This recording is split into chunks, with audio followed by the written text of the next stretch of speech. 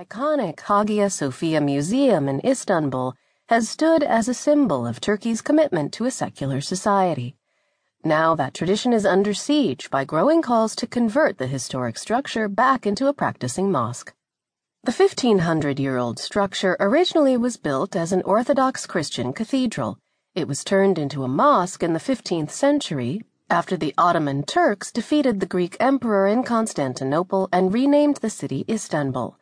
In the 1930s, the founder of modern Turkey, Kemal Ataturk, turned it into a museum in his drive to create a secular republic on the ruins of the Ottoman Empire. Now that President Recep Tayyip Erdogan is promoting a more prominent role